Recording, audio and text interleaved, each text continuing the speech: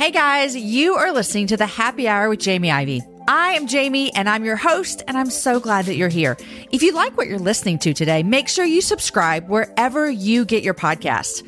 We bring you new shows every Wednesday and Fridays, and an amazing guest always joins me to chat about the big things in life, the little things in life, and everything in between. Subscribe today to the Happy Hour with Jamie Ivey on your podcast player so you never miss an episode.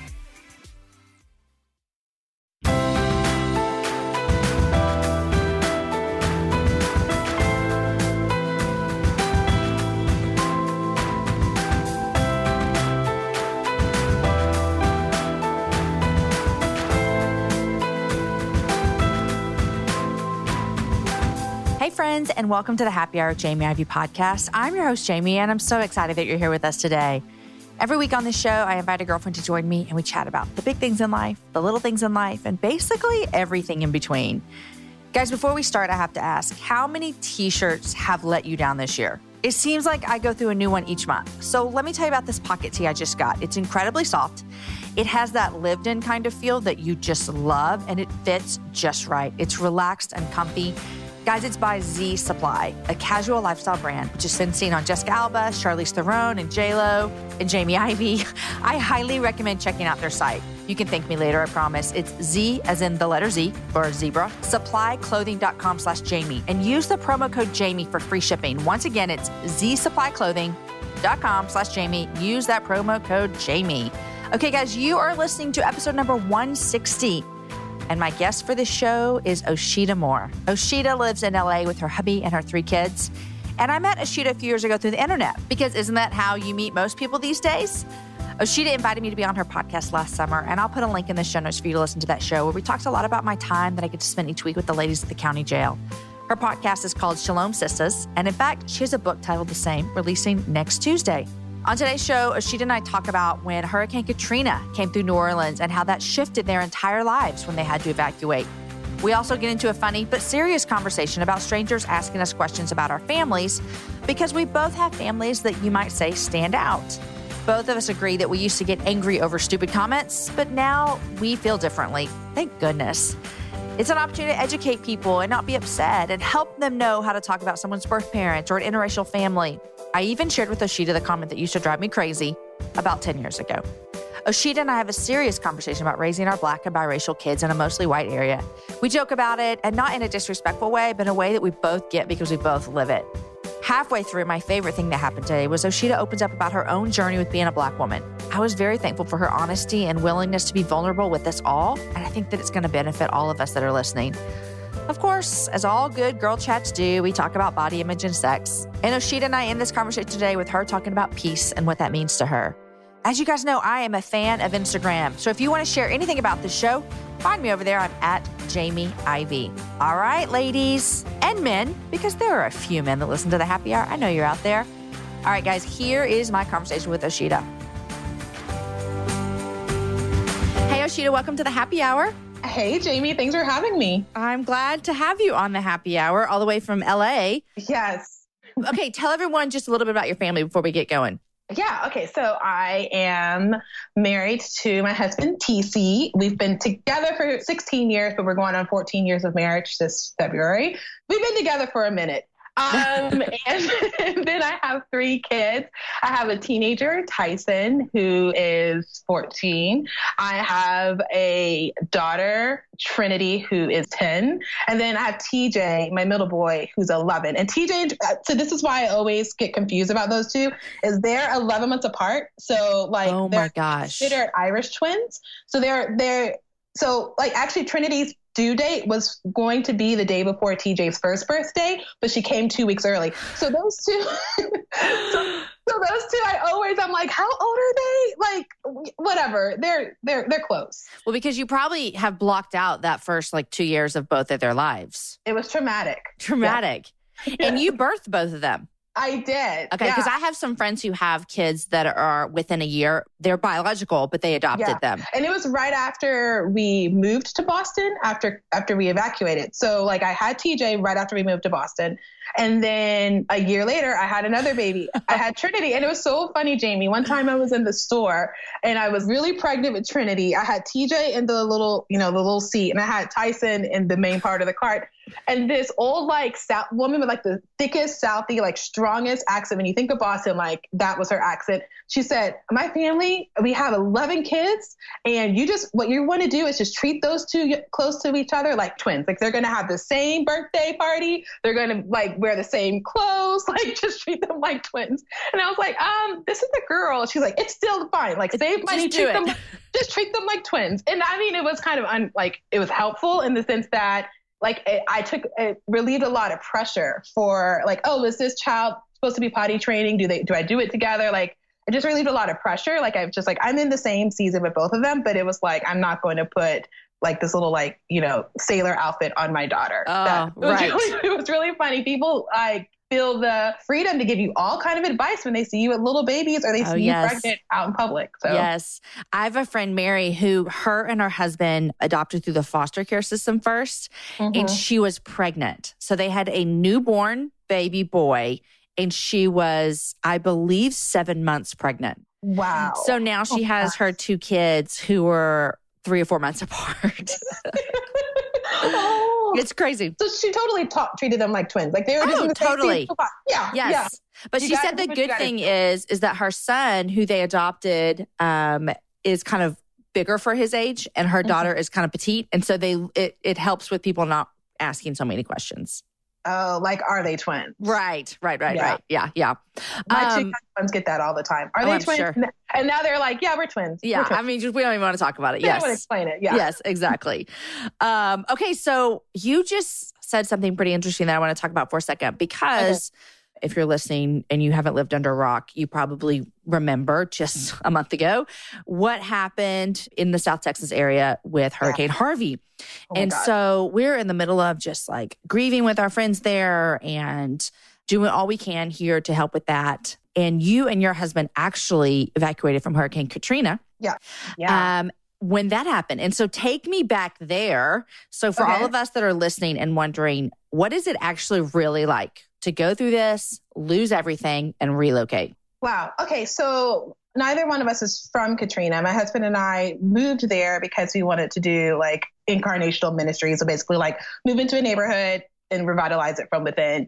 And so we were living in this neighborhood called Holly Grove in New Orleans. And so the day that we had the big conversation about whether or not we were going to evacuate, like the day before, it was 2 days before Katrina hit, which is funny because Katrina hit New Orleans August 29th, 2005, and Harvey made landfall in Houston on August 29th, 2017. Crazy. It's so crazy. And so like the 2 days before the storm, my husband was at the community center that he worked at, and he was like, I can't remember, he was doing something like helping out in the neighborhood.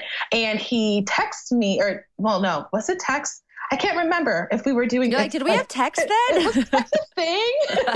So I think he called me. Oh yes, he did, because I was doing laundry. I was folding laundry, Jamie. It was like the most normal day ever. Calm before the storm. Total calm before the storm. I was folding laundry, and so he calls me. He's like, "Hey, there's supposed to be this hurricane that's coming through. What do you want to do?" Which sounds like a totally weird and odd question. Like, why would you, if a hurricane's coming, you get quick out of Dodge? But we had evacuated the year before for hurricane, which if you could see me, I'm doing quotation marks, Hurricane Ivey. And it was not a big deal at all. It just didn't cause very much damage. And I'm from South Texas. So I'm from Texas City, which is about 45 minutes south of Houston. So I'm really comfortable with hurricanes. So after we evacuated and spent a lot of money, because it costs a lot. Yeah. I've been reading a lot of people saying, well, why didn't people evacuate out of Houston? It costs a lot of money to evacuate, because you have to be prepared to stay in a hotel indefinitely. So you have to have those resources at your disposal. You have to be prepared to like eat out for several weeks, because you don't know, because you can't control it, right? Yep. So we evacuated, and thankfully we evacuated my parents' house the year before. So fast forward to the next summer when I'm on the phone with my husband, he says, do you want to evacuate? And I said, well, I don't think so because we don't have the money and all these things. He said, but you're pregnant, because I was 8 months pregnant. Oh my gosh. Yes. And he said, you're pregnant. And so if we don't have air conditioning, it's going to be really uncomfortable for you. And I was like, oh yeah, that's true. So we called up my godparents in Texas and was like, hey, can we stay with you? And they said, sure. And at that point, I think it was like at a category 1 or 2, like it wasn't as scary as it became within the next 24 hours. And then we get the mandatory evacuation. So we decided to go voluntarily, but then the mandatory evacuation was announced. And at that point we were like, oh, we have to go now. Mm-hmm. So we called up our good friends, because we were checking with all of our friends to see like what they were doing. And we had 2 friends who were going to stay because they had lived in the area all their lives. And they were like, we've gone through Hurricane Betsy. And like, they just been down. They're like, we just don't leave. Like, y'all are lightweights. And so we said, but it's a mandatory, like you have to get out of the city. And they lived like after the storm, and we were looking at all of the areas that received the most damage in New Orleans. There was a restaurant like catty corner from their house that had water past its roof. Oh my gosh. I know. So we were like, you guys. So we picked them up that morning, and we didn't know they had a fancy rat. Do you know what that is? A what? A fancy rat. Do you know what those are? Are you saying R-A-T? Yeah, rat, like a fancy rat. And please don't tell me that you're about to tell me that this is a pet. It's their pet. Oh my gosh. I did not know what a fancy rat was because we had never gone to their house, right? And so they come out with like this cage with like a fancy rat, and the rat, it like the tail was longer than its body, Jamie. Okay, wait, time out. Why is it called a fancy rat? Are they trying to make people like a rat? I guess the tail makes it fancy. I don't know. Oh my gosh. I don't want to offend anybody, but I don't understand why you would have a rat for a pet. Listen, I don't understand why people have guinea pigs for pets. Like, those should not be, like, I can get behind that a little bit more than I can a rat. So they come out and they're carrying this rat. But we had our cat. Does the rat have a name? I need to know this. His name was Gato. Okay, Gato.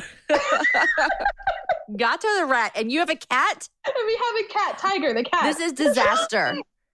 So we like evacuate with like a cat and a rat in a minivan, like on this 20-hour trek. It took us 20 hours. It normally takes us 7 hours to get from my gosh. Yeah, it was like a parking lot. So that's another reason why they talked about not evacuating Houston, is because last time they did that, people were stranded on the highways and people died trying to get out before the storm even hit. I know. And gas was a big deal because we were praying like, Jesus, help us find a gas station that had gas. And when I told my mom about it, she was like, oh yeah, like the gas wars from the 70s. Yeah. When you couldn't find a gas station with gas. That's exactly how it felt. So we evacuate and we get to my parents' house. And I honestly think we're going to be gone for a few days and then get back to New Orleans. And then we find out a few days later from the director of the community center that we were working at. He was also the landlord of our apartment. Like he bought the building where our apartment was. He said that they weren't even letting residents back into the city for weeks, possibly months. Like they weren't sure when residents can come back in. And so we had to figure out really quickly what to do next. And so, we evacuated New Orleans because of Hurricane Katrina. I had to start our life all over in Boston, where my husband went to seminary. It's so crazy because, I mean, this is like reality right now that I'm thinking about with people that lose everything. And a lot of people don't have flood insurance because, I mean, I think they're saying that Hurricane Harvey is like 1,000-year flood. I mean, it's just like, it's crazy. Some people's houses who are completely demolished. I know. Oh, it's so crazy. But Hurricane Katrina kind of is what put you guys out of New Orleans. And then you went to Boston and then you went to LA. And so how many, what did you say? 2005? 2005 was when we left New Orleans and we went to Boston. We were in Boston for 9 years. Wow. 2005 is the year 2 of my boys were born. So now I can remember when Katrina was. Yeah. May and November. Which boys? Amos and Deacon. Oh, wait. Wow. They're 6 months apart, which is crazy. But I didn't birth either one of them, obviously. Oh, my gosh. So you had the whole season of crazy, too. Yeah. I mean, Amos came home at 4.5. So at 4.5, when he came home, I had a 4-year-old and a 4.5-year-old all of a sudden overnight. Wow, Jamie. Yeah. And it's funny because sometimes... I'm not being mean at all. What can you do but laugh? But sometimes when I tell people they're the same age, my boys will be standing right in front of me. And you've seen what my boys look like. And they'll be standing right there and they'll say, oh, are they twins? And I think to myself, I mean, I guess they could be. Like, I've seen it like on BuzzFeed. We've seen it right on BuzzFeed. But I'm like, one is a lot darker than the other, but whatever. It's just, it doesn't bother me one bit, and I don't make them feel stupid at all. It just makes me giggle on the inside. Yeah. All these babies. It's so cute. Like, I've learned because we're an interracial family, right? And so people ask so many questions. Like, they ask questions that I'm like, did you think when you said that? Okay, so what's something that's happened to you recently where you think to yourself, are you serious? Well, okay. So the thing that I get all the time, because my kids have very distinct eyes. So my middle boy has blue eyes and my oldest boy has hazel eyes that look gray often. And then my daughter has brown eyes. And and my daughter is a little bit darker than my two boys. I have literally had somebody ask me, oh, do the boys have different dads than your daughter? Because my boy, they all look to me, I look at my kids and I'm like, they look biracial, all of them. Right. And like biracial is such a nebulous kind of look because I've seen the whole spectrum of biracial kids, right? Right. So it's funny because they'll look at my kids' boys and automatically assume, oh, like their dad must be black with blue eyes or a white guy with blue eyes because, they can tell. But then they look at my daughter and they're like, oh, well, maybe like she has a different dad. No. Has anyone ever said that in front of your kids? No, they have, no. Okay. Well, let me think. That happened to me once. Oh man, like I used to get so angry when people would ask me just dumb things in public about like my family or my kids. And then I've really tried very hard to kind of put myself in their shoes, like tell a better story about them. Like they're just curious and they have no entry point. And maybe they don't have any home training either, but they don't have an entry point and they just want to know how to act, like how to start a conversation with me. And so I used to get so curt and be like, no, or, like ignore them.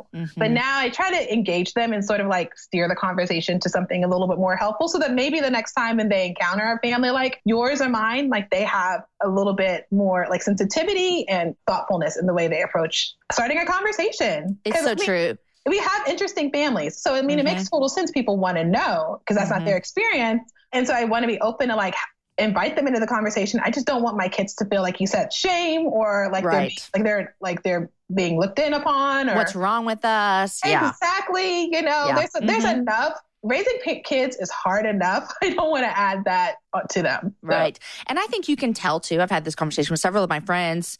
You can tell when someone is sincerely curious or when they are sincerely trying to shame or talk down to you.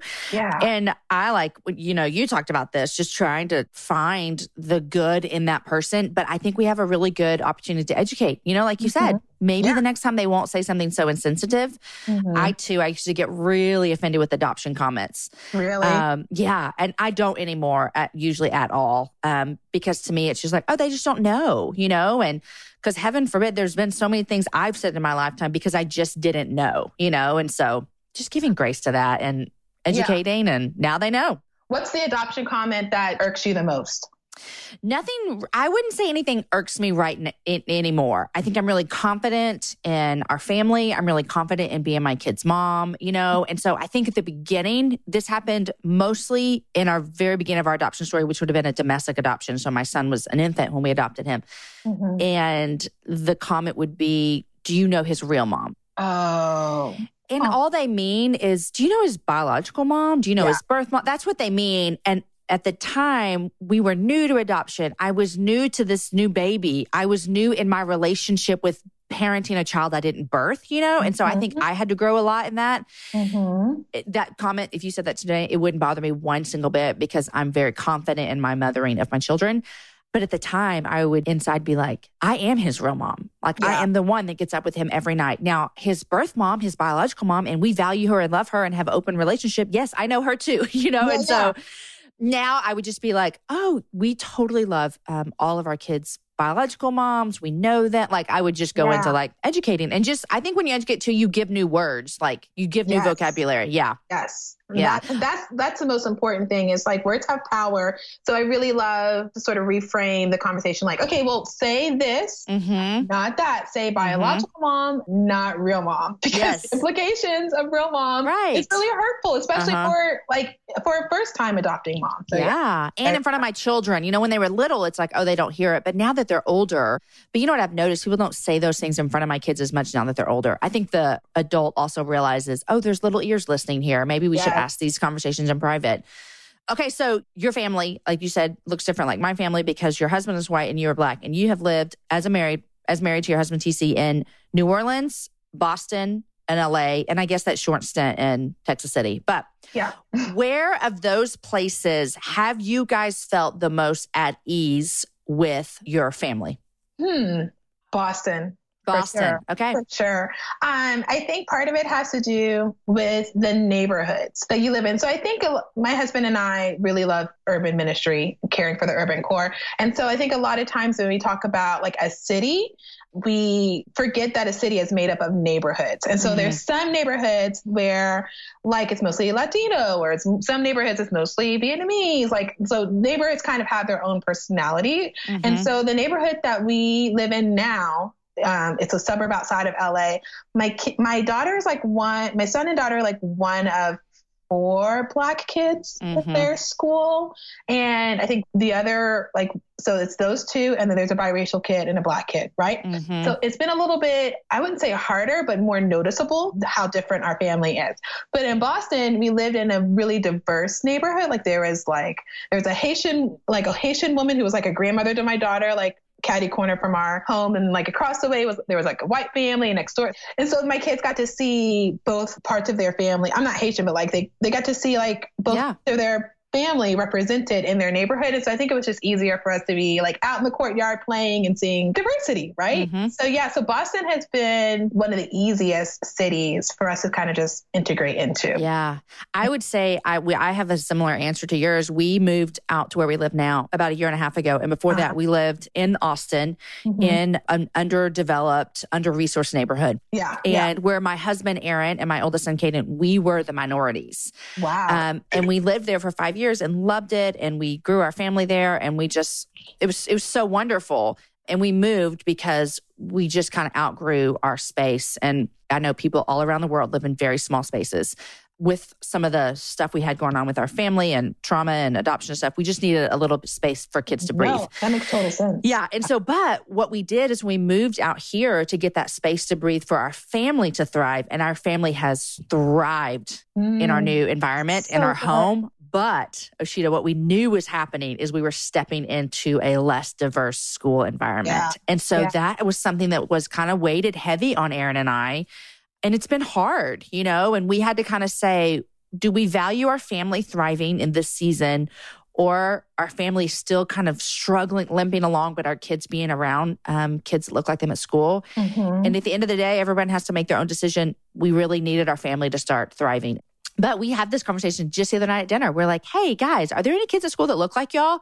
And my kids are so funny. They're like, there's this one girl. And I was like, Aaron and I looking at each other like, oh my gosh, it's worse than we thought. And so whenever we see people, not just black people, but people of color, we're like really like, we want to meet them and go up to introduce ourselves for ourselves as well, but also for our kids to like help foster those relationships because we know at the end of the day, it's really important to them. Oh my gosh, Jamie. So I totally relate to what you were just saying, because the first day of school, I'm so embarrassed to tell the story. So the first day of school, I was dropping my kids off, and I saw one of the new black families pull in front of us. And I was like, guys, who is that family? They were like, we don't know. I was like, your job, like, I don't care if you know your teacher's names. You find out that family. And then the same thing happened with my son. They're like, a new kid moved into our apartment complex, a black kid. And he was walking up to his apartment. I said to my son, I was like, Does he go to your school? Do you see him? Invite him to sit with you for lunch. My son's like, Mom, like, I'm not going to make friends because he's Black. I was like, just do it. I know we're the same way, but we have, I think one thing that you guys probably do and we do is to have healthy conversations at home about it. Yeah. Yeah. You know, I was listening to a podcast the other day. It's called The Nod. It's a new podcast from Gimlet. I mean, it's a good one, but there's some language. But there was an episode about whether or not you should put your kid into an Afrocentric school, which is basically like a school, Afrocentric, like a Black, teaches Black history and all that. And kind of like at the end, I'm not going to give it away, but like the takeaway for me was that it's as much my responsibility, maybe even more, to be creating a home that celebrates their African-American identity, that is like a safe space for us to talk about things that they are worried about or they're concerned about or they want to know about as it pertains to their race. It's up to me to like do that work here. The same way that like it's up to me to make sure my kids know how to do algebra or can spell the word protest or whatever. Like it's my job to make sure that my kids own that. And I think as the Black parent in this family, I feel like the pressure a little bit more because I have to present, you know, but I feel energized and feel very confident and good that I can do that this year. I think in the past, like if you'd have asked me 2 years ago, if I would feel confident to teach my daughter about Black girl magic and my boys to love their African-American identity. Like if you'd asked me that 2 years ago, I'd be like, no, I'm not the person for that. Like I need to find somebody to outsource that to. Why is that? Because I came from a predominantly white neighborhood. My home life, my dad really didn't celebrate that part of us. It was always the conversations we had at home around being Black. It was always like a liability. So it was like, pull your pants up, or like just the way that my dad talked about being Black made me feel like it's something that I have to deal with. And it's not something that I can celebrate or I can own or that I can love. And so conversations about African-American history, like was Dr. Martin Luther King, and that was kind of it. Right. And so I didn't have a framework, Jamie. Like I didn't have like somebody to tell me like, or show me like, this is how you own your hair. Like, this is how you love a headscarf and feel like even sexy and confident going to bed with a headscarf. Like Black women do that. But like for the first part of my marriage, I would not wrap my hair up because I didn't want to look unpretty when I went to bed. Right. Oh my gosh. Yeah. So what changed?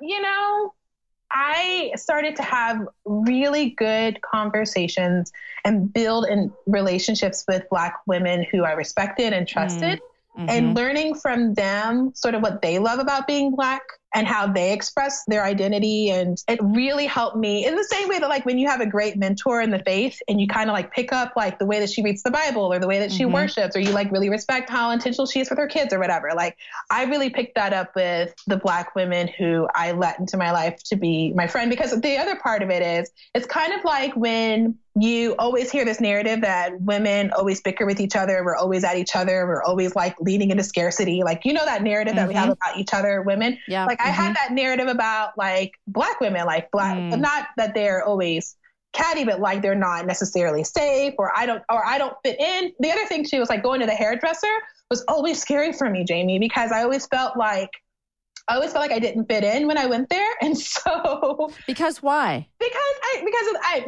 Okay. So the way I talk, that was always a thing that I heard from the Black girls in high school. You know, they would say what? Well, because I talk white, or they would say that. And they would say that. Yeah. And my maiden name is Whitney. So my high school name is Osheta Whitney, not to be like, turn this into like a therapy session, but like, you know, high school jacks you up. Yeah. And high school can be mean and hard. And yes. It is so hard. And so I think that I carried a lot of those things that you hear. Oh, you know? I think all women do this. Like we hear something in our teenage years and it sticks. It becomes our identity. Yes. Our identity. And then it becomes a hindrance from us having authentic, real life-giving community. So you felt as though I don't fit in with the white women and I don't fit in with the Black women. Where do I fit? Exactly. Oh. So you asked me 2 years ago to kind of shepherd or care for these two little kids who are honestly in the middle of both, you know? I'd have been like, I don't know. Somebody come teach all of us. Yeah.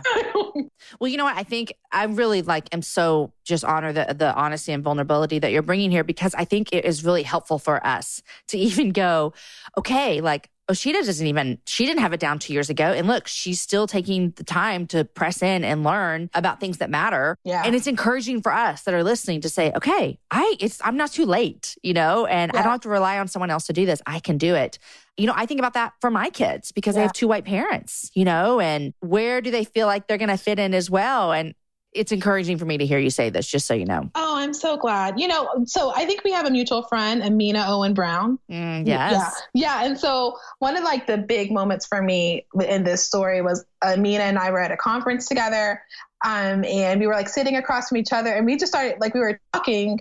And then she said something like, well, you know how you own your, like, how you do, girl, like, you know how you be a Black girl or something like that. Or no, she said like, own it, just own it. Yeah. Like own your Black identity. Cause I was kind of sharing a little bit of this with her because I had written something that around race that like a lot of people were sharing. And so I was telling Amina, like, I don't know how to handle the like conversations that are coming out of this. And she said, well, just own it. Like you're a Black woman, just own it. And I burst into tears. And I was like, I don't know how to own it. And so that was for me, God's grace and like showing me, this is an area that I want to work on with you and we can do this together and you're going to be okay. And here I am, a few years out from it. And I feel like I can talk to my kids about their race, even though we live in a community that doesn't have a lot of people that look like that. Yeah. And what a safe place Amina was for you. Yes. That could have gone south, Yes. because it's very important, especially to be any kind of different race in America, to be like proud of that and own that. And I love it so much. And I could see how someone could have like just slammed you for that. Yeah. And so what a safe place Amina was. I adore her. Yeah. When I think of her like, so I have this like phrase in my mind when like my life feels like messed up or like there's an area that I'm really struggling with, like one person or one thing that's kind of keeping my head above the water. I call it my plank of grace. And when I think of Amina, I think of her as like my plank of grace. Like I was able to just like sit there and like catch my breath and figure out like, oh, okay, I can do this. I love that so much. I love it. I had a guest on my show recently. Her name's Latoria, and she's a rapper and she's a Black woman. And she had sent me some of her music and I gave it to my daughter as soon as I got here. And Story listens to it all the time. And can I tell you, it makes me so happy because we talk about Latoria. And you know what? Story's never met her. But we were talking the other day and I was asking her if she wanted to play basketball this fall or something. She's in 3rd grade. And she was like, no. And I was like, well, I think we should do something, And I was like, hey, you know what? Latoria played basketball in high school and college. And all of a sudden she was like, oh, I want to. And it's so beautiful for me because she's never met her, but she knows that she's a friend of mine and she listens to her music. And she's a strong Black woman who loves Jesus fiercely. Like I will put her up on as a role model to my daughter any day, That's and awesome. So I love that too, that it just like the community, like I can say, look at these beautiful women who look like you and love Jesus and they're proud and they're kind and they're loving and all these things. Because I can give her most of those things as a role model, but I can't ever give her the Black woman part. Right. Oh, you're such a good mama, Jamie. I love that so much. I just try because it's hard. Like you said, parenting's hard. Yeah. Goodness gracious. It's hard enough. So anyway,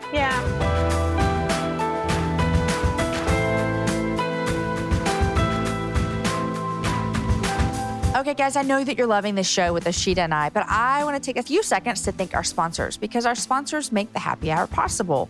Guys, if the viral personality quiz is strewn about our social media accounts or any indication, we are collectively obsessed with the idea of defining and knowing ourselves and our unique places in the world. But the social media quizzes don't always offer enough insight. For a more comprehensive take, check out the new book, Reading People by Anne Bogle. Reading People explains what makes you uniquely you, what makes the people in your life uniquely them, and why that all matters. And popular blogger Anne Bogle makes it easy by collecting, exploring, and explaining the most popular personality frameworks such as the Myers-Briggs Type Indicator, Strengths Finders, Enneagram, and much more. Guys, not to mention, she also shares the life-changing insights that can be gained from each, as well as the practical applications across all facets of life, including love and marriage, productivity, parenting, the workplace, and spirituality. So do you want to revolutionize the way you live, love, work, and pray? Understanding personality is the first step. Find out more at readingpeoplebook.com. That's readingpeoplebook.com. And I myself met Anne Bogle this weekend in the airport in Louisville, and she is just as lovely in person as she is in her writing. Guys, I also want to thank RX Bar. if you're a parent out there, you expect the same high quality, clean label nutrition for your kids as you do for yourselves, right? I do. But all too often, we have to compromise when it comes to snacks. Thankfully, though, there's RX Bar Kids, a clean label snack bar made with high quality, real ingredients designed specifically for kids. With egg whites, fruit, and nuts as the base, RX Bar contains 7 grams of protein and have absolutely no added sugar, gluten, soy, dairy, or bad stuff. And with 3 flavors, including chocolate chip, apple cinnamon raisin, and berry blast, they are perfect for anytime kids want something tasty and filling, like breakfast on the go or as an after-school snack. You guys, I had some of these recently in my house, and I cannot tell you what they taste like. Can I tell you why? Because my kids devoured them. They love them, and we're heading out to get some more for them as well. But it makes this mama happy to know that I don't have to compromise nasty granola bars for my kids and get great ones for myself. I can now give them great ones as well. Guys, you can find them at Target stores, which is where we're going to get ours, or for 25% off your first order. Visit rxbar.com/happyhour and enter the promo code happyhour at checkout. That's rxbar.com/happyhour, promo code happyhour for 25% off your first order. Okay, guys, here is the rest of my conversation with Osheta.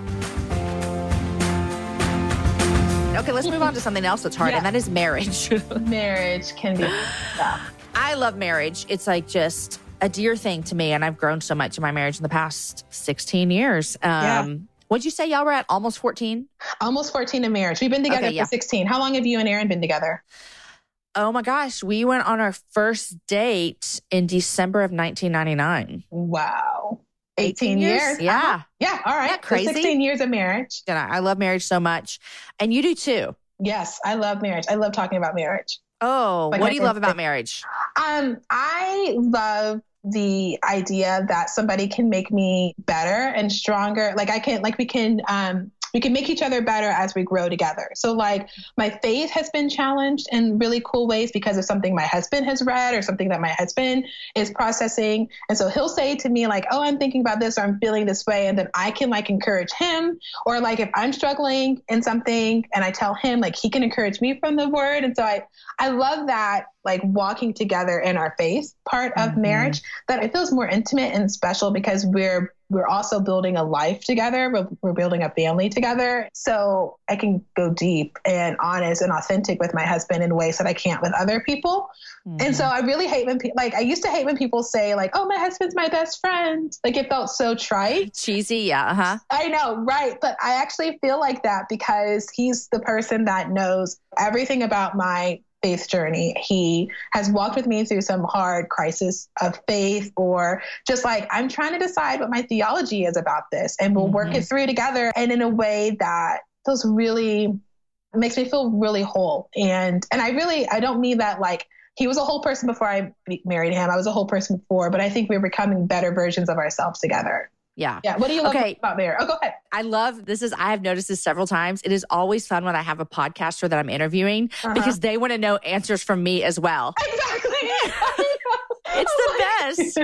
It's the best. Not all of my guests do what you've done through the whole show. And I love it because it's way more conversational, which is fun. Like it's back and forth. Tell me about you. Tell me about you. Yeah. But if people haven't realized this, you are a podcaster as well. Yeah. So you love knowing about people as well. I do. I love marriage because for a lot of those reasons, I feel like I have just this kind of partner, I tell Aaron all the time. I mean, when he's traveling or out of town or just, he's been gone a lot this week. I'm like, I miss you in like the ways of like, oh, I miss you like going to sleep next to you, or I miss like hugging you, or I miss talking to you. I also really miss like the partnership, that we have in our house and those kind of things. But I'm like you, no one knows the worst things about me like Aaron does. And he still loves me the most. And so that's, I think, was like the coolest thing about marriage. You told me, and if you want to talk about this, we can. If not, we don't have to. You said you and your husband have been really honest with each other lately about like sex and bodies. I want to know if you want to talk about that. If not, we will move on and it'll act like I never said it. But you wrote it down, and so I had to ask. Yes, I could totally talk about this. My husband's like in the room with me. He's like, you said what? No, I can totally talk about this. The biggest conversation that we've had around like body and sex, like the thing that I've been processing with him is that your bodies change as you get older. And so I'm feeling in my body like I've gained some weight. Like I wrote a book and like it just self-care and taking care of my body and all that kind of like went out the window. I'm sure you like can relate to that. Yes. So I'm just feeling super gross. So like one night I just had to be honest with my husband, like, we're not together. Like we're not being intimate because I don't love you. It's just, I don't love my body. And I'm really struggling with that. And like, cause he's an amazing husband. He was super kind and gracious. And he didn't do the thing that I think most, like you kind of like you expect a husband to do, or like some husbands do. He didn't do the thing like, well, you're fine. Or like, I love you no matter what. Like he was like, yeah, I can see why, not in a shameful way, but like why you feel that way. And like, I know that you are sad about that. I still love you. And I still think you're beautiful. Like was his reaction. But he was like, I think what I loved about that conversation was that he didn't diminish or belittle my pain or like how I was feeling about myself or my perception of what was going on. He was actually like, yeah, I could see how you feel that. I don't agree with you, but I can see how you feel that way. And if you want to do something about it, I'm here to support you, but yeah, you don't have to. And I think that was because we've had some really hard years in our marriage because we didn't have examples at home of what healthy marriage looks like. And so I felt like that conversation around body and intimacy was just a really good picture of how we've learned to communicate with each other. Like he does a good job. Neither one of us is perfect, but he does a good job of saying like, I see why you feel that way. Like I can, honor that and respect that. That right there diffuses any kind of like, oh no, he didn't. Like defensiveness that comes up. So, right. Yeah. Oh man. Osheta, body stuff. It is, I think, one of the hardest things that women deal with by far. Yes. And then the older I get, I told Aaron the other day, I was like, this is weird because I've been buying the same jeans in the same store forever. And I think they've messed up their sizes because I've been this size forever and now I'm this one and they must be doing something wrong.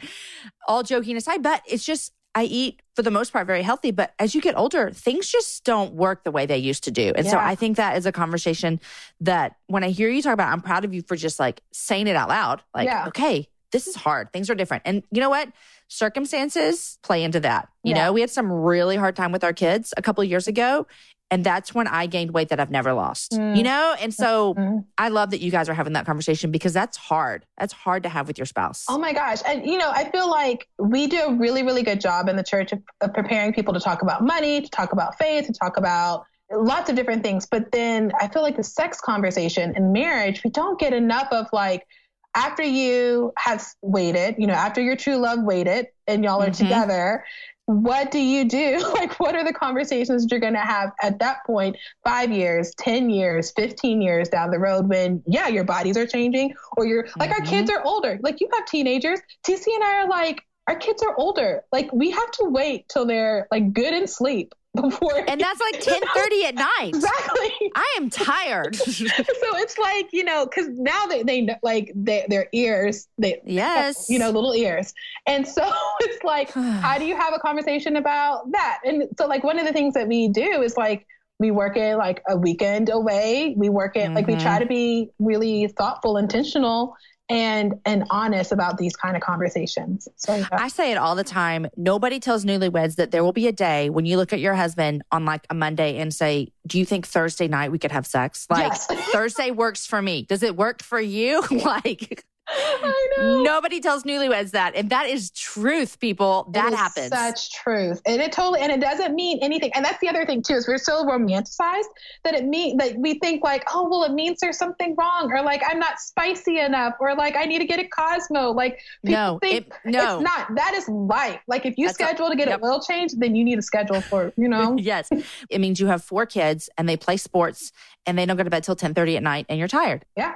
And our oldest has been like, we just started letting him watch Walking Dead, which nobody be mad at me, but Aaron and I have seen it all. And so he just started the first season, which we did have to have you watched it? I have not, because I'm like a highly sensitive person. So like I can't, I can watch Game of Thrones only because my husband's like Like he knows like when the music starts and like the conversation gets really somber, he's like, babe, cover your eyes. Yeah. But well, I can't, yeah. he is our one that can handle it. Yeah. All my other ones, they'll be older for sure. But every kid's different. Every person's different. We're watching it with him, which is... That's cool. Yeah. But anyhow, he thinks that this is a nightly ritual, that he's going to lay in bed with us and watch The Walking Dead. And I looked at Aaron last night and I was like, we're not doing that 3 nights in a row. He needs to go back to his bed. And so, but the hard part, and I've said this 1,000 times, people have heard me say, it's so hard because he wants to be with us. Yes. And I want to foster that too. That is tricky, but I wonder if you can say, like, okay, Monday, Wednesday, Fridays is Walking Dead, but Tuesday, Thursdays, like mom and dad want to watch something else. Or no. When we reach our limit, like we reached it this week, we will look at him and be like, we're done. Yeah. And Aaron will say to him, I want to hang out with your mom. So good night. I love the way that's the perfect way to like. Oh yeah. He's like, no, I'm hanging out with your mom tonight. Sorry, you're not invited. But he's cool with it. I mean, he's cool with it. Yes. You know what? Okay. So my 14-year-old has been, so TC and I are really like affectionate. We hug and and so he's been doing this thing where he's like grossed out but not grossed out. And we're like, ew, y'all are so gross. And we're like, and in my mind, I'm like, he's totally loving it. Like he's registering like this is what a mom and dad do. Like totally. This is yep. Yeah. We want our kids to know, hey, we love each other a lot. Okay. You have mentioned it several times and you wrote a book that actually comes out October 3rd. Yeah. Tell us what the book is about. Yeah. So the book starts with the evacuation, which is, so it starts because like I said, my husband and I really love the city. We really love urban ministry. And so that was our life. And we kind of came to this calling separately. But for me, I heard a sermon about Jeremiah 29:7, seek the peace of the city I've called you to. And the pastor kept saying like, Jeremiah's talking about shalom. Like he's talking about like God's dream for the city, like the idea of like the city flourishing and being whole and being revitalized. And he was like, that's what God wants his people to be doing, like seeking the peace of their cities, which I'm like, I'm from a little suburban town on the other side of the bridge from Galveston, surrounded by refineries. Like my hometown's called Texas City, but it's not really that, Right. And so for me, I was like, it was an eye-opening sermon for me. And it made me think about, what I could do if I lived in a bigger city. I've always been a city girl at heart, so I knew that I was going to move out of there. Anyway, so I heard the sermon and that word shalom really stuck out to me because it's a way of thinking about peace that's a little bit richer and more intentional. But for me, it was always attached to working in the city, or like when you think of a peacemaker, it was always attached to like this grand gesture of ending conflict, like, throwing yourself over top of a grenade or, being a human shield or mediate between two differing parties or moving into a city. Like, so for me, it was always connected to these big things. But then when Katrina happened and we had to evacuate and I had to start my life over, and I was solidly like in that new mom, like stay at home phase where I was not going to be moving into any cities. I was not going to be starting any ministries. Like I had children. You're just having babies. I just had my babies were my ministry, and it didn't feel enough. And so I had to do a lot of soul searching. And after as my husband was getting close to the end of seminary, he asked if we can stay in Boston. And we didn't really have like an entry point back into urban ministry. It was just, we were just doing life. And I had to ask myself, was I experiencing mission drift? Like, was I getting away from the thing God called me? Or is there something bigger? Like, is the idea of being a peacemaker bigger than like where you live? Or like, is there a way that you can be a peacemaker in your everyday life? And so I studied peace in the Bible for 40 days. And I found that this idea of shalom applied to so many different areas of our life other than like the missional part, that I started calling myself a shalom sister, because like I live my life every day as the person I am with the people that I love. And I try to be a peacemaker right where I am. And so the book is all about that realization. And then it covers like 12 different I call them my Shalom System manifestos, like 12 different things that I tell myself or that I try to think about when I'm engaging with the world that helps me be a peacemaker. So that's what Shalom Sisters is all about. I love it. Okay, I'll put the link in my webpage, obviously, but where can they find all of this? So there's a website, Shalom Sisters, and it's sisters with an A, because that's kind of how it always comes out when I say it. And so I'm like, that's, this is who I am. And I think we have a definition that a Shalom Sister is a person who loves Jesus, loves people, but never forgets her sass. And so, so that's a little bit, that's why it's called shalomsistas.com. And there's like a book trailer there, and there's a place where you can pre-order the book, and there's some pre-order goodies that are going to be released in the next, I think they're already up there. Okay. I need to remember that little tagline when I'm parenting my daughter, because sometimes her sass makes me upset. And so I need to remember to teach her to love Jesus and love people, and that her sass can fall into line if those two things are happening. Oh my gosh.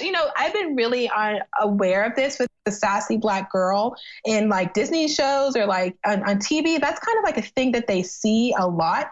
But her sass is always kind of at somebody else's expense. And so, or their sass is almost kind of like disrespectful. And so I try to tell my daughter, like, there are ways that we can be sassy in our life. Like, we don't have to reject our personality or the things that make us a little bit edgier. Like, we don't have to let go of that. And it doesn't have to be, demonized. So. Yes. Okay. I love it. I'm going to remember that as I parent my baby girl. Okay. Yes. What 3 things are you loving and what are you reading? Okay. So 3 things that I'm loving right now. Okay. I am loving Bulletproof Coffee. Have you heard of this? I have, because you can make it yourself, right? Yes. Okay, yes. Someone has made it for me before, and it is quite tasty, I will say. Very good. And I was first exposed to Bulletproof Coffee in July when my friend and I went to a morning rave, and the like coffee shop that was sponsoring it, they made Bulletproof Coffee. So Bulletproof Coffee is basically like brewed coffee, and then you add a tablespoon of grass-fed butter, and then you add some type of oil. So like you can do coconut oil, or like the oil that they gave us was like, the specialized one that they were trying to give samples out of. So, and then you blend it together and then you drink it, and it's supposed to help you like kick your metabolism into gear in the morning. It's supposed to help you say more, right, fuller and all that. But that's not why I love it. I mean, why do you love it? Butter makes everything better, but I don't love it just because of the butter. I love it because it has the froth at the top of it, and it gives me that kind of coffee shop experience where I don't feel like I need to go to a coffee shop to have my morning coffee. Okay, Bulletproof Coffee. What else? Okay. The next thing that I'm loving is this podcast called Sporkful. It's a Stitcher podcast, and it's hosted by Dan Pashman. And their tagline is, it's a show about food, but not for foodies. What's it called? The Sporkful. So think of like a spork. Oh, Sporkful. I already subscribed to the nod while you were talking about it. Yeah. Okay. The Sporkful. So, I got it. And it's, I love the cover too. It's like red with like, it's cute. With the white spork on it. Okay. So I love it because I don't love to talk about food, but I love to listen to people talk about food. So like Bread and Wine by Sean and Equest is one of my favorite books because I love how much she loves food. Now I'm not going to make risotto. That's not my right. Because that's hard, just so you know. But I'm going to listen to Sean and talk about making her risotto. Right. But I love this podcast because they kind of go deeper into like the stories behind why people eat what they eat, or like the series that I love. So if somebody wants to start there, is their most recent series called Not Your Mom's Food. And it's all about like race and culture and how that affects food. They talk about, like, the first episode is about adopted kids from other countries and how like their new families integrate their food into it. And there's this beautiful story about this little boy from Ethiopia who wouldn't eat anything his mom was making. So she ordered in Ethiopian food. And like the moment she opened the box, the kid's eyes lit up and they were so thrilled. It's because, and then they have a scientist come on later on that talks about how like food affects, like when you eat a food as a pregnant woman, like it actually like changes your child's brain. It like prepares their palate for that food. It's like perfect storytelling, perfect like education. Like I just love that podcast. I love it. Yes. And then the last thing I'm loving, I don't know if I should share this. Oh, I can't wait. So I feel kind of, I don't know. I feel a little embarrassed sharing this. I love having a signature color. What does that even mean? Okay. So I heard, again, I'm a podcaster, so I love podcasts. I heard on the Happier podcast with Gretchen Rubin, she was talking about like a life hack was to pick a signature color and you wear that color every day. And she was talking about like color theory and, how some colors make us feel this way, and so how to integrate those into our life, but pick one color and wear that every day. And so for me, I love the color yellow. And it looks great on me, not just because Beyonce wore it in Lemonade, but I just, I love yellow. But I've always... It does look good on dark skin, though. I'll tell you that. It looks really good on dark skin. And so, but I was like, that feels so, I don't know, cheesy to say, oh, this is my color, because I have this memory of my little sister only wanting everything pink from like 5 to 9. And I used to be like, you are so immature. Just like, do purple, like calm down. Right. Come on. And so when I told my kids, I think I'm going to start wearing yellow every day. My son said, so what does that mean? You're going to go out and buy a bunch of yellow stuff? And I said, no, I think I'm just going to buy a few key things that I love in yellow and have that. I love it. I've never heard of that. Yeah. So I love having a signature color. So fun. Okay. What are you reading? Okay. I am reading. Okay, so I always reread one of my favorite books in September. So I'm re-listening to The Actor in the Housewife by Shannon Hale. Okay. And Shannon Hale is one of my favorite authors. She does YA really well. But it's always like a fantasy kind of YA or like a storytelling. She does like fairy tales, like a new spin on fairy tales, which I love. I'm reading Chasing Slow by Erin Lochner. I just started that. Have you read Chasing Slow? I have. It's great. Oh my gosh. I think partly because I'm trying to be, like I was saying before we started talking, I'm trying to like recalibrate because book writing took so much out of me. And so I've just been like, go, go, go, go, go, which is funny because I was talking to a friend and she said, you're about to enter into like she's published 2 books. And she said, you're about to enter like the hardest part of the book writing process and you're reading Chasing Slow. And I said, yes, because I need to stay centered. Like I need like Chasing Slow and Present Over Perfect, like sitting next to me every day while I work. Cause I just need to be reminded of what. I love it. And then the last book that I'm reading, is I like to keep a collection of like essays or short stories. I kind of like to read through that, all the time. So I always try to keep one book of that in my rotation. And it's by Neil Gaiman. Do you know who Neil Gaiman? I don't. Okay. So do you know the movie Coraline? Yes. Okay. He wrote Coraline. He also wrote Stardust, which is one of my all-time favorite. I say it's like a fairy tale for adults. It's one of my all-time favorite books, but he has a collection of, it's like all like speeches and essays that he wrote that didn't get published in other places. It's like a collection of like his work because he's had this huge career called A View from the Cheap Seats. Okay. And I really love that. He has, because I'm American and I'm Southern. So like I have a certain, when I read books, I'm always kind of drawn to authors that have a similar voice to me, but his voice he's British. And he's male. And so it's so outside of what I normally read or write. It's really, really good for me to read him. He's an amazing wordsmith. Oh, that's awesome. I need to step more out of my box. I love that you're doing that as well. Yeah. Love it, love it. The movie Coraline, that's the one with the girl with the button-sized eyes? Yes. And let me tell you this. So I tried to get I took my kids. Go ahead. They were freaked out. Yes. This was a couple years ago. Yes. And I try to get my kids to watch it with me around Halloween because it's kind of like a little bit of a scary story. My daughter's not having it. She will not. One of my kids leaned over me during the show and said, Mom, I think this should be PG-13. I was like, I'm sorry, baby. I mean, they were a lot younger then. And so we laugh about that as a family all the time. Now the movie, isn't it a Tim Burton movie? It is. And you know what? I'm not a big fan of Tim Burton. And so to be honest, I don't think that I love Coraline because of the movie making quality of it. I just love this. I love Neil Gaiman and I love this, the story. And it's a very interesting kind of look into family dynamics and family structures and hopes and dreams. If you take it to that place, but little babies watching somebody get buttons sewed on their eyes, I can see how they're not going to get esoteric about that. So yeah, I would like to watch it again without my children because the whole time I was just thinking in my head, I am scarring them for life. What have we done? Why are they showing this it was at Alamo Drafthouse, which is a movie here, but I think it was at one of their summer kids movie series. And I was like, no. Well, Osheta, thank you so much for joining me. This has been fabulous. Yeah. And I'll put all the links to everything we chatted about, and your book will be up as well. People can find it anywhere books are sold, and I'll have a link on my webpage too in case that makes it easier. Go to jamieivey.com. You can find everything. Thanks, Osheta. Thanks, Jamie. Bye. Y'all, wasn't that fun with Osheta? Does anyone have the signature color? I've never heard of that before, but if you do, I want to hear about it. Oh, and the movie Coraline? Anyone else's kids scarred for life from this movie or just mine? I always love conversation with other mamas about raising kids that look like mine. I'm excited for her book, and if you're looking for a new read, you can pre-order it now and get it right when it comes out. Let's also remember to love Jesus and never forget our sass. I love that. When Osheta opened up about her own journey with owning her Blackness, gosh, I loved it. I didn't see that coming, and I was so thankful for her vulnerability with us all. Such real talk. I mentioned the show with Latoria that aired this summer, and I'm just going to say, without being too bossy, you need to go listen to it because it was just that good. It was episode number 154, and it aired in August. Go find it. All right, guys, before we finish, I have a favor to ask. Can you do something for me? If you're a longtime listener and you love the show, would you go leave a rating or a review over on iTunes? I'd really, really appreciate it. And believe it or not, these reviews are not just for my ego, but they actually help more people find the show. And we always want more people at the happy hour. Hey guys, today's show is edited by Chris with Podshaper, and the music is from Jason Poe.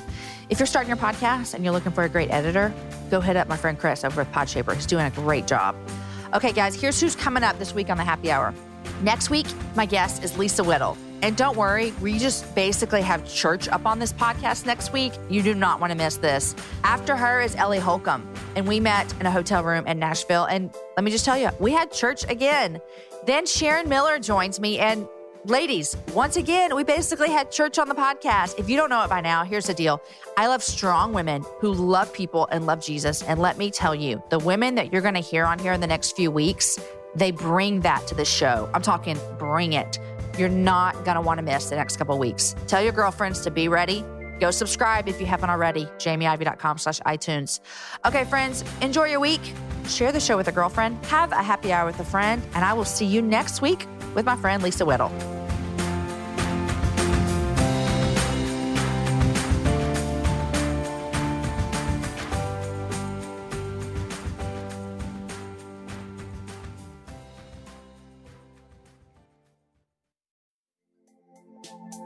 Hey guys, you are listening to the Happy Hour with Jamie Ivey. I am Jamie and I'm your host, and I'm so glad that you're here. If you like what you're listening to today, make sure you subscribe wherever you get your podcasts. We bring you new shows every Wednesday and Fridays, and an amazing guest always joins me to chat about the big things in life, the little things in life, and everything in between. Subscribe today to the Happy Hour with Jamie Ivey on your podcast player so you never miss an episode.